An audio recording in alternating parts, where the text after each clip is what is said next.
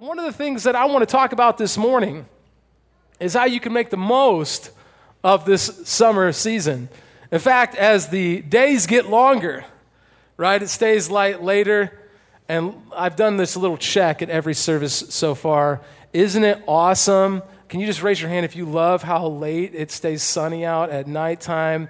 Okay, with the hands up, parents of young children, can we boo them together? 1, 2, 3, boo. Because the kids, dude, my 4-year-old won't go to bed. Like, it's 6 o'clock. He's getting tired already. He's not sleeping until 10:30, just the way it's going to work for the summer. As we head into the summer season, many of you have spent a lot of time probably at the local ballpark or Little League playing some baseball games. I love baseball. I grew up playing Little League baseball. I played shortstop. I'll never forget when I made the All-Star team my 3rd grade year. I thought I was the coolest thing ever. It was the last year I ever played baseball until high school. And I'll tell you why just in a second. I no longer play baseball, and my children will never play baseball. But I loved it growing up as a kid, man. You got the soda and the candy in between games, but then most of the time you're out there in the sun enjoying it, and you're yelling things. And at the end of the game, there's this little tradition that happens when it's time to get serious. You put the sunflower seeds down in the dugout. You start getting up to that fence. All of a sudden, you take your hat, you turn it inside out.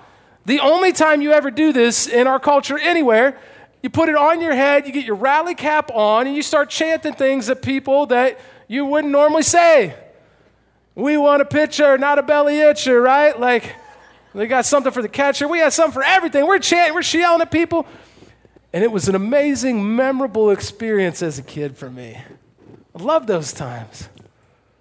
We are heading into a season for our church where it's time to put the rally caps on. Rally together and say, we want to make an impact that lasts for eternity. And we get a unique season right now, these next 6 months, to do that very thing. So don't miss. So if Mercy Road is your home church, over the next 3 weeks, we're going to be sharing with you all the details of what's coming, the exciting things that are happening, and what it's going to take to pull all of this off. In the meantime, if you're here this weekend and you're like, Mercy Road isn't my home church, I don't have a home church, we always encourage people, there are lots of great churches out there. If it's not Mercy Road, go find one, man. There are lots of great churches. We have a slightly unique vision of giving away 50% of the resources outside the walls of the church. We believe in intentional discipleship, living on mission through micro-churches. We call it outposts. The church isn't just a worship service. It's a body of Christ empowered by Jesus to make an impact in our communities. And if that gets you excited, this first week is really about, week 1 of this series is like Jesus calling the early disciples to join the team. And we might want to encourage you during this season, find a local church and join the team, because we live in an era in Christian church history where we've made Christianity very complex and complacent. Complex in that you got to do all this stuff to be a good Christian. And complacent in that none of us ever do it. At least in American church culture. And actually, the discipleship in the New Testament is very simple. It's not complex. You just follow Jesus. The problem is, that's hard. It requires action. It's not complacent. And so as we dive into this, at the heart of what I'd love to share with you, in order to see God use you, and I believe there are sleeping giants of the faith in this room waiting to be awakened to the reality of Jesus and his power for your life, and how he could transform you, to rid you of addictive habits, to heal your marriage, to help those in need, to proclaim the coming kingdom of God until Jesus returns, to live in the glory of his resurrection. Now one day we'll spend eternity in God forever in heaven, and the only thing that will matter is what we have done with the time of God. It's going to require everything in your life. Kind of like Thanos in Endgame. Matthew chapter 4, ready? I got 2 chuckles there. I thought we had some Avenger fans in the room. Apparently, we're like DC world. Verse 18, Matthew chapter 4. As Jesus was walking beside the Sea of Galilee, he saw 2 brothers.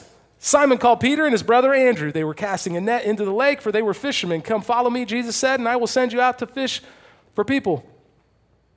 I'm going to imagine some of you are familiar with this passage a little bit. We're going to study these few verses together, and we're going to apply it directly to our culture and context today.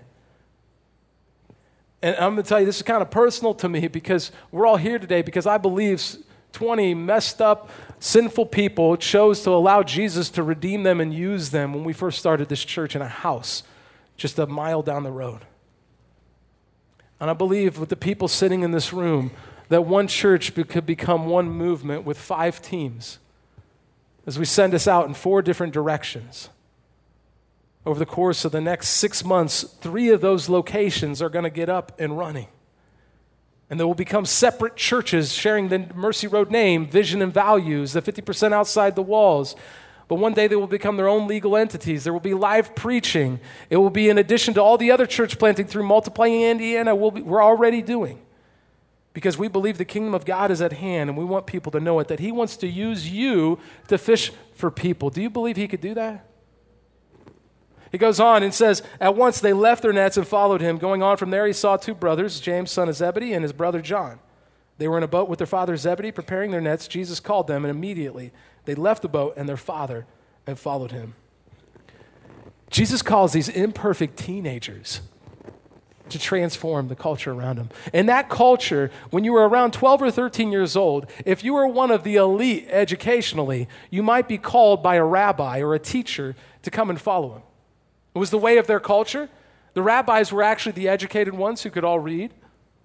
And if you weren't one of the prestigious ones, the elite, you weren't chosen. And so you just have to go find some type of job to get by.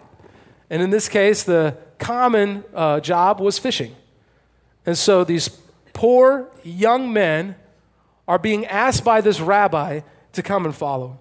And they'll drop everything to do it. And see, as we go over the next 3 weeks here and we talk about what comes with following Jesus, it's going to require something of you. And for some of you, man, you're going to get a little uncomfortable, maybe even a little anxious or nervous. And maybe as I just described those 5 locations, you could already feel the tension of how that might impact your life occurring. I want to tell you that's normal, first of all. But what we're going to do over these next 3 weeks together is we're going to have a little DTR. Do you remember what that is? Like in your junior high or high school or whatever, you have to have a moment where you define the relationship. The DTR, no, I'm alone on that, where like you're into her, but you don't know if she's into you, so you got to have the DTR to figure out if she is or not. Some of you are going to have a DTR in your relationship with Christ over the next 3 weeks together, and as you do that, you're going to have some uncomfortable conversations, and I believe it's going to be worth it. And the big question I want to ask you this morning is, what role is Jesus playing in your life right now? If you were to define your relationship with him, what role is he playing? Will you pray with me? God, we just pause and we acknowledge the presence of your Holy Spirit with us in the room right now. We pray, Jesus, we've come in here in a rainy, busy weekend, and all these people have gathered. We pray you'd speak to our souls right where we're at. Transform us today. We pray this in Jesus' name. And all God's family said, amen. Amen. As we define that relationship, and we ask you to consider, getting involved and join a team to rally together with us during this season, it reminded me of the first time I went out and played baseball again. See, I hadn't played baseball since I was 9 years old, and my buddies and I in high school, when we were juniors, we decided, man, we used to be really good baseball players when we were 9. We should go play again. And growing up in a small town, you could do something like that. So we went all out for the baseball team, and we made the team because they just needed breathing bodies. And I got the first home game. I got to play on the varsity team, and I was real excited. They wouldn't let me bat yet because apparently the ball comes faster than when I was 9 years old and I couldn't hit it. But they put me into pinch run. And we were playing our crosstown rival, and I started off on first base, and they told me to steal second. And then they told me to steal third. And then I ended up on third base. And I'm standing there leading off, and he's like, go ahead, get farther off. And then there was a wild pitch. And any of you baseball fans out there know when a wild pitch happens, it goes past the catcher. We had a deep backstop, the area behind home plate. And so the third base coach, the head coach, he says, go home, go home. And then here's about what everything that happened next only took a few seconds, but to me felt like an eternity. It was kind of like, picture this. I'm running home and Chariots of Fire music is going on in the background, right? It's like, I'm like, dun, dun, dun, dun, dun, dun. And I'm going fast, dude. I'm telling you I'm going fast, but it doesn't feel like it. Dun, dun, dun, dun. And the third base coach, he's feeling it too. He's going, dun, dun, dun, dun, dun, dun. He's right. And I take it home, and as I get there, I get closer, I turn, and the music's still going in my head, and I'm smiling now because I see the catcher has picked up the ball, and he's throwing it to the pitcher, but the pitcher is slow, man. Dude's slow, and I'm going to beat him. The only thing was how was I going to score the run? Because as I see the catcher throwing the ball from about 8 feet away, I realized I could slide and be safe. But that was the wimp's way out. I could keep running, and as I crossed home plate, the ball would hit me in the arm, and I would definitely be safe, and be honest, look way cooler. So the only problem was, in my head, I am a much taller man. That's kind of how we are, guys. And rather than hitting me in the shoulder, it hit me directly in the mouth. Knocked all my teeth in, tooth popped out. I'm laying there. It was as I hit home base, it hit me, and I collapsed on home base. When I woke up, and it did knock me out, I look around, I'm like, what just happened? And there's blood everywhere, and then my tooth is laying on the ground. Canines are huge, guys. They're like that big. And then the head coach comes in. He's like, let me see it. And I open my mouth, I'm like, is it bad? He couldn't even look at it. He didn't say a word. He walked away. He told me later it's the grossest thing he'd ever seen. Huge cut, 5 teeth knocked back, 1 tooth laying on the ground. Then it gets worse. I was the tying run. The go-ahead run had been on second. He had stolen third. In the chaos that ensued, he just walked home and scored the go-ahead run. Then, I'm not making this up, he picked up my tooth, passed it around the dugout. This was the day before Easter, the weekend before prom. Yeah, baby. It was my first and last date with that girl. And I had 4 hours of oral surgery, pulling my teeth back in, putting a tooth back. Oh, it was horrible, horrible, horrible. Caused a whole lot of pain to me. And here's what I realized. I began to second guess, why in the world did I join the baseball team of the devil? My children will never play that evil sport. But I eventually got back into softball. But the truth was, I carried around a lot of fear about that. And some of you have had the fear of getting on God's team because you have seen some people who claim to know Jesus who didn't live like it. And they've hurt you and the people around you. Some of you have even chosen to get on the team like I did, and you've joined the local church at some point, and you had a less than positive experience. And you've been carrying around that hurt and that pain and that baggage, fearful of ever committing to the team again. I'd say that's pretty typical. The problem is every single church has a whole bunch of sinners in it. And you will find brokenness everywhere you go. And so what I'm about to share with you, to invite you into this season to join a team, I can't promise you won't experience pain. And I'll talk about that here in a little bit. But I can promise you can see God use your life in a way you'll never be able to on your own. And so if you want to join God's team, I'm going to move very quickly, just 3 simple points from these few verses. If you want to join God's team, this first one is for Pastor Luke. You need to know that you were meant for more than fishing. You were meant for more than fishing. It said in those first couple of verses that Jesus was walking beside the Sea of Galilee. He saw, Simon Peter, and he sees Andrew, and they were casting a net in the lake, for they were fishermen. This was their livelihood. This is what they did for a living. And he says, come and follow me, Jesus said, and I will send you out to fish for people. In other words, guys, this is great. You got a way to sustain your life. You can survive. But I'm calling you into something that isn't just about surviving. You could actually fish for people. In other words, for us today, you could transform the lives of people around you. Do you believe that you, not like Eric, who's like super Christian, right? Not a staff member or a leader here in the church, that you could be used by God to transform someone's life? Because it's very clear in Scripture that you are called to that He could use you for that you were meant for more than just a 9-to-5 with a nice pension and some fun weekends at the lake. Nothing wrong with any of those things, but you were meant for more than that. You weren't meant just to get by and to survive and have some fun in your free time. Now, let me say this as we head into this next part of this message. Some of you have been serving the Lord and you are tired and you need to hear the message of getting some rest. And God may call you to that. And you need to listen and to respond and be obedient to that. But I said this a couple of weeks ago. In all of our churches across the American church culture, we have many, many, many people who have been resting for decades. And it's time to start getting involved again and saying, God, use my life. It's why Jesus charged us with the Great Commission. Jesus said to them, all authority in heaven and on earth has been given to me. Jesus says, therefore, you and I are called to go and make disciples of all nations, baptizing them in the name of the Father, the Son, and the Holy Spirit, teaching them to obey everything that He has commanded you, and surely I'm with you always to the very end of the age.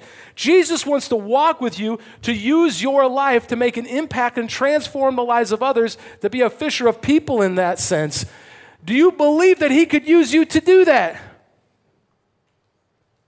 Because I read that, the Great Commission that every disciple of Jesus is called to, and I just want to ask you, how you doing with that?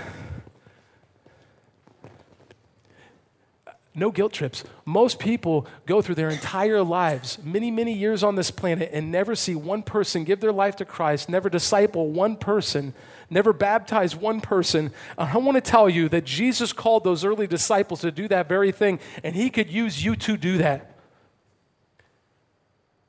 He brought some former addicts to lead us in worship. Got a former fraternity guy that God transformed my life, and it's been on a wild ride ever since. And if you would have told anybody I grew up with that I would have been a preacher someday, they would have thought you were insane. And I am not joking. Literally, I got long stories I can't get into.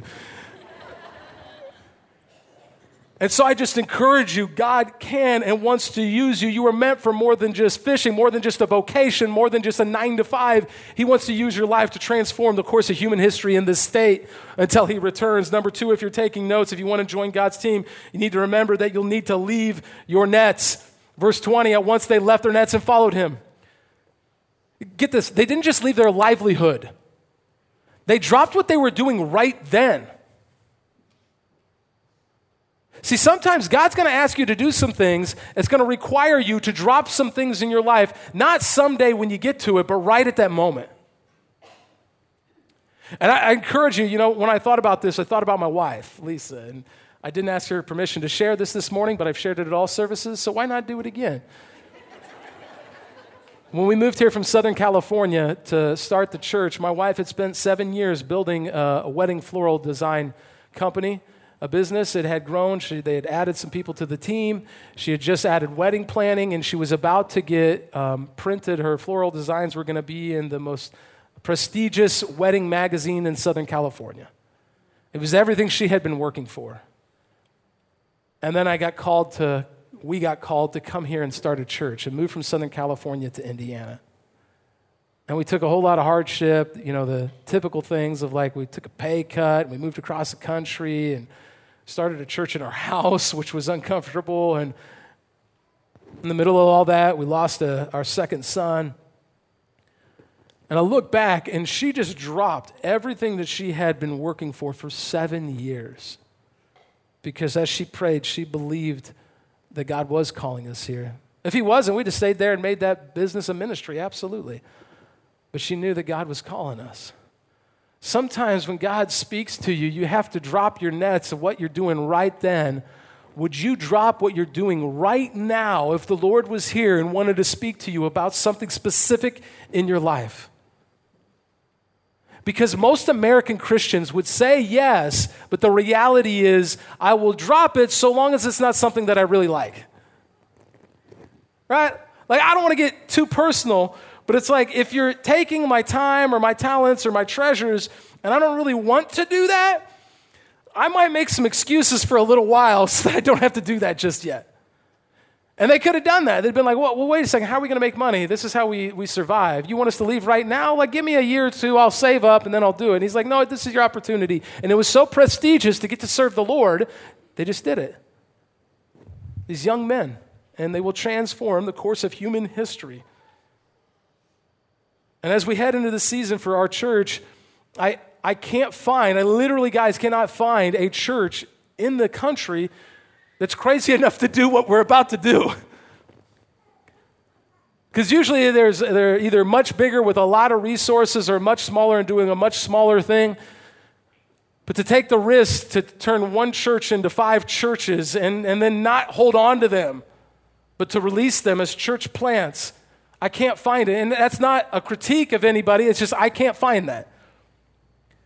And so I'd encourage you, it's going to require a lot for us to see this accomplished. And you may have come in here and not even be a Christian yet or just beginning to walk out your faith in Jesus, and he may have connected you for such a time as this, and he's going to use you as a sleeping giant of faith that's awakened to the reality of Jesus, and he's going to send you out of here to transform the lives of others and make you a fisher for people.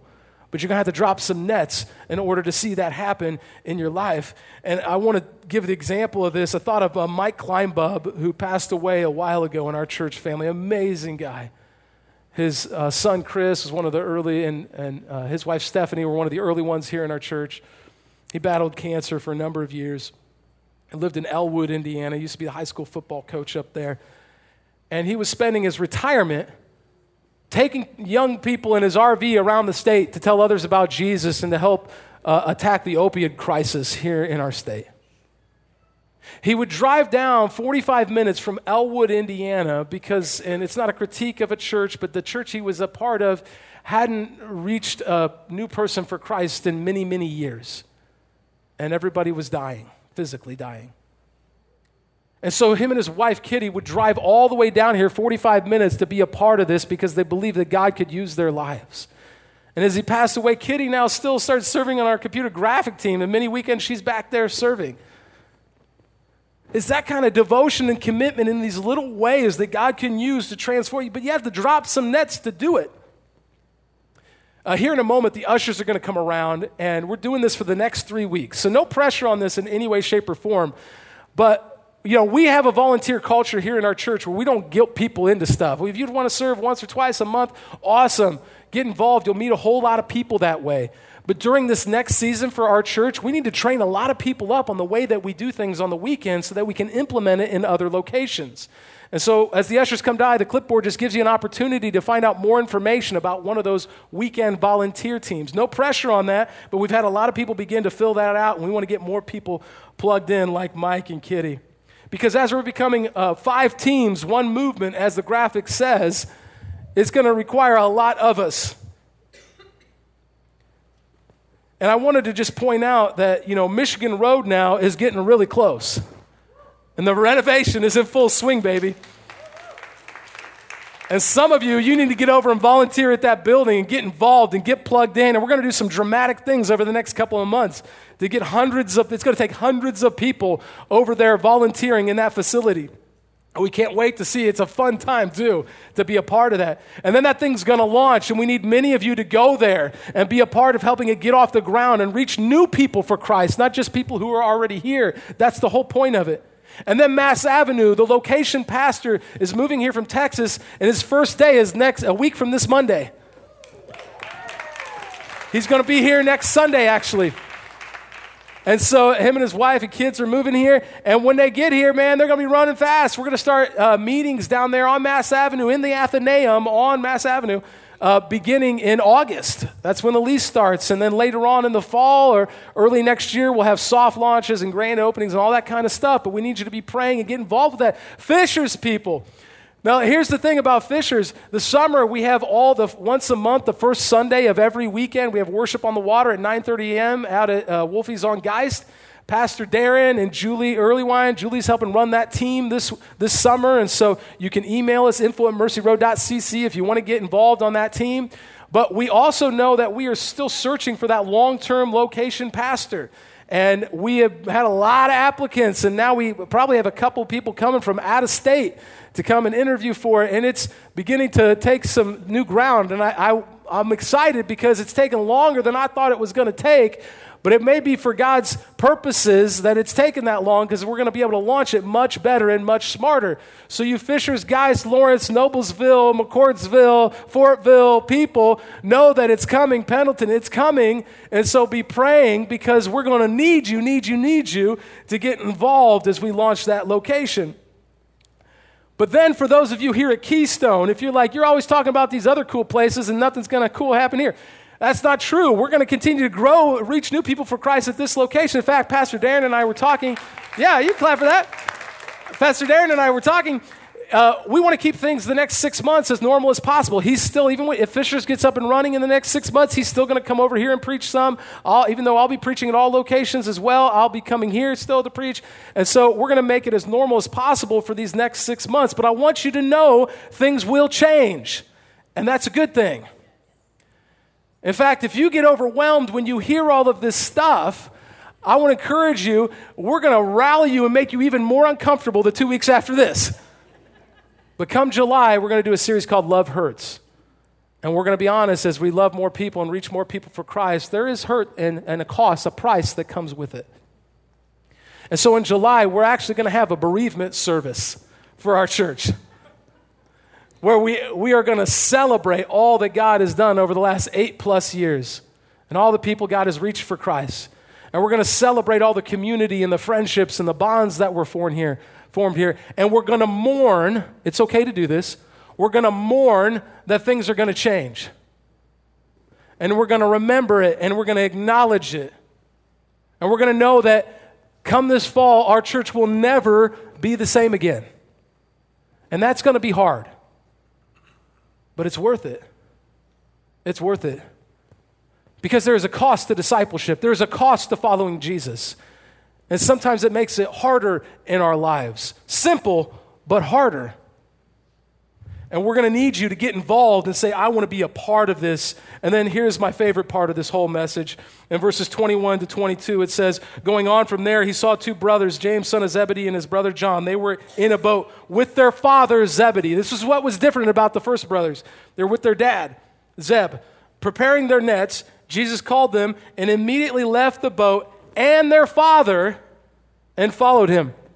Here's the thing. You don't just have to drop your nets to follow him. I love this part. You're going to love this. This is powerful.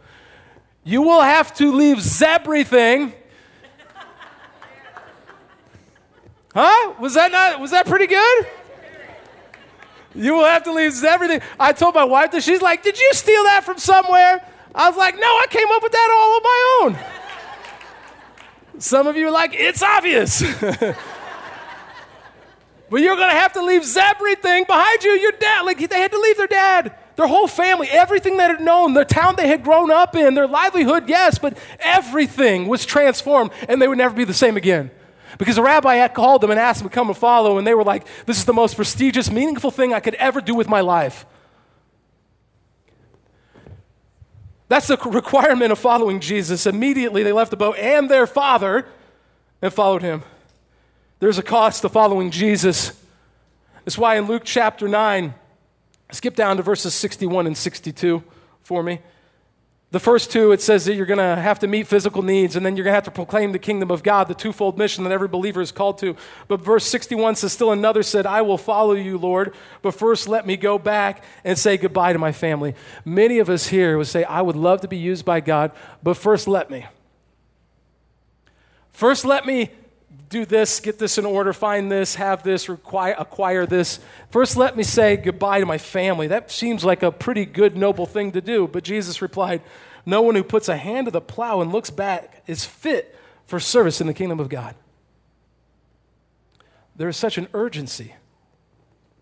It says, look, I get it. You love your dad. But now is the time. I'm here. The kingdom of God is at hand. Come and follow me. It comes at a cost.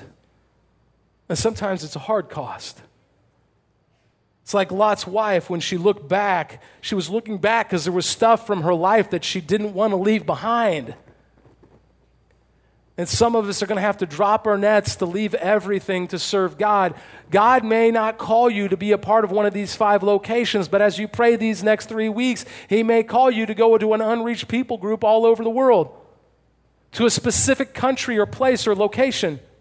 He may call you to join one of these teams and be a part of it and go sacrifice all that you can. And it may be for 10 or 20 or 50 years, or He may use you for 6 months to go make an impact. And this location will always be available. What do you have to lose to go try it? This will always be here. You can always come back. It's one movement. It's the same vision and values. But to go, I'm going to be used, I'm going to go try, I'm not going to look back and make the excuses that I typically make. Here's how it works in our culture today, I feel like, in American church culture. I will serve you, God, but I'd rather not give up all my weekends. Don't make me serve on Sunday. I will serve you when I pray for 5 minutes on my way to work in the morning. I will serve you, God, so long as you don't ask me to sacrifice my time or my talents or my treasures. I'm all there for you, Lord, as long as you don't have those things. I will serve you, God, so long as you supply me with a spouse first. And by the way, before you supply me with that spouse, I will dictate my sexual habits before them. I don't need to live with sexual purity because I'm in control. I don't need you in that area. I want to be used by God. Use me, but just don't come into this part. That's my part. You don't touch them. That's my part. We got these excuses of the reason I would serve you, but I know I'd have to give up this dating life I've been living. I would serve you, God. I would be a generous person. Let's be real for a second. I would be a generous person. I want to be used by God to help impact the course of human history here in the state of Indiana. I want to live with generosity. As soon as you make me rich, God, make me rich and I'll totally do it. It doesn't work like that. Generosity is a thing that you apply no matter what season of your life. I'll never forget, I didn't share this at the other services. I went to Africa and Zambia, over a decade ago, and I was preaching at this conference there, and it was a packed out room. It was so hot in there, they had no air conditioning, and they've been there for hours, and I'm supposed to go up and preach, and I was like, what do you want me to preach on? They said, we want you to preach on generosity. I looked around at all these people in here who didn't have 1/100th of what a single person in this room has. And I said, I'm not doing it. I won't do that. They said, this community needs to learn that as well. It's in the Bible. And so I went up there and preached on it, and we saw about 100 people give their life to Christ in that service. And it just struck me how this need to first don't ask too much of me, protect this area of my life. Like every culture, every society has the temptation to do that. You may be a Christian, you may have eternal salvation, but have you fully surrendered and submitted to make Jesus Lord of your life? You don't need to earn your salvation. He paid the price on the cross once and for all so that you can be forgiven. You don't have to do anything to earn that. You just have to receive His free mercy and grace and forgiveness. But know that He paid that price at a cost. And there is a cost to discipleship. If you don't believe me, look what it says in Luke chapter 14, verse 25, as we close out our time. Large crowds were traveling with Jesus and turning to them. And He said, if anyone comes to me and does not hate father and mother, wife and children, brothers and sisters, yes, even their own life, such a person cannot be my disciple. What? I was telling Lisa this last night. She's like, you can't read that verse out loud. I was like, it's in the Bible. Now, obviously, Jesus isn't telling the disciples you need to hate your spouse. Some of you are like, oh, shoot, I was really liking that. I thought I'd leave Deborah thing behind, and she's been bothering me, so get out of it. No.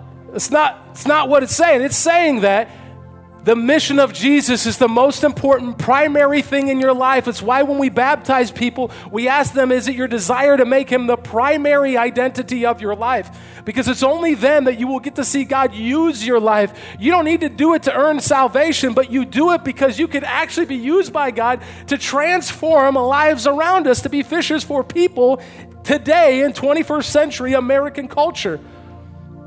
And we are seeing new Christians made every week and be baptized because they're getting the love of Jesus and surrendering to it, but it comes at a cost. That's why he says, and whoever, verse 27, does not carry their cross and follow me cannot be my disciple. Suppose one of you wants to build a tower. Won't you first sit down and estimate the cost to see if you have enough money to complete it?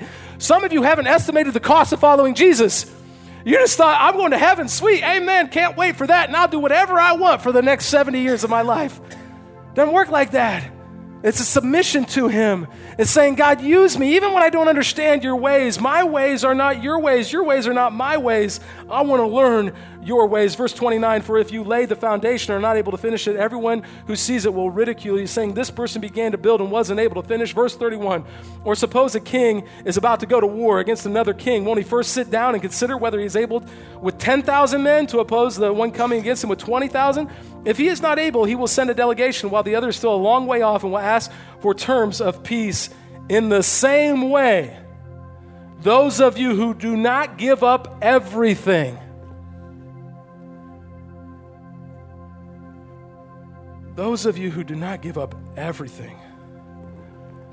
cannot be my disciples. As we close out our time, I was reminded of a friend of mine who in high school prayed to receive Christ because he, in a moment of emotion, he was convicted by something the pastor was sharing, and he went and prayed the prayer to give his life to Christ, and immediately afterwards he was talking to all of us, and he goes, well, I prayed the prayer, but I'm going to keep cussing. And I was like, of all the things to hold on to look back for, that was the thing, but we began to realize it wasn't about whether it was cussing or not, whether that was right or wrong, but it was about that he had a number of things in his life that he prayed that prayer, but he was like, but I'm still going to do whatever I want. And it was probably a few weeks later that he stopped considering himself a Christian, and he's still an atheist today. Yeah, I love him to death. He's a good friend of mine. But when it comes to submitting your life to Jesus, there is a cost to discipleship. You're going to have to drop your nets. You're going to have to leave everything behind and serve him in the ways that he's calling you to. What do you need to leave behind right now in your life? Because some of you have been you call yourself a Christian and you have eternal salvation and you know him and you live every day of your life going, I love you, God. I need you, but don't come into my life and make me do things because I don't want to do them. And whenever we're in need, we're like this. And whenever we're called to go live for him, we're like this. And he is calling you and saying, guys, you can be used. It's really simple. You just have to follow what I've asked you to do. That's it. But the problem is it's hard and it comes at a cost. And if we're really honest in our American church culture, well, the simple fact is we just don't want to do it. Because I'd rather sit inside and watch Netflix than go talk to my neighbor and start a relationship. I would rather do whatever I want on my weekends than go serve the Lord. I would rather do whatever I want with my time, my talents, and my treasures. And God is asking something of me, but I don't really want to do it. I get it. I'm not pointing fingers at you at all, but I'm being honest. If you want to see God use your life to transform people's lives around us, you can't go into it with the consumeristic Christian mindset that's so prevalent in our culture today. It's going to require everything of your life and a complete surrender because you and I have no power and authority to impact anyone or do anything in anyone's life. The only way that happens is if God shines through, and that only happens if we are fully submitted to him. And he uses us as his vessel to transform lives, the culture around us. And if we hide behind the hurts and pains of our past, and every time somebody has a bickering argument in a local church, we go, I can't be a part of this whole thing. Well, then guess what? You're never going to get along with anybody this side of heaven because there's going to be sin in this world. So stop making excuses and start saying, God, use my life to transform the people around me. I love them right where they're at, the 20-somethings in the room, the college students. I want to tell you, you can literally transform a generation with just the simple act of submitting to to the Lord on a daily basis, to spend time in prayer and to hear from him and then do what he's asking you in your life. It's that simple. It's just hard. It's why your friends don't do it and they just go party their lives away because they don't know what else to do, because they just try to have fun this side of heaven because they don't have anything else with meaning and purpose. And we do. You were created on purpose, for a purpose. Utilize the time that you have been given. It's running out. If we rally together during this time, we could literally see these churches successfully reach new people for Christ that will transform the course of human history, the family culture in our state, in our counties. It could literally change. It could literally change. The homeless community in the downtown area could be transformed. Just enough people got excited and moved down there and started ministering to people right where they're at. The people in our schools, the kids that are being taught all kinds of other things, we could transform it not with judgmentalism, but actually just loving kids well, because they would love a mentor and they can't find one. I didn't do that at the other services.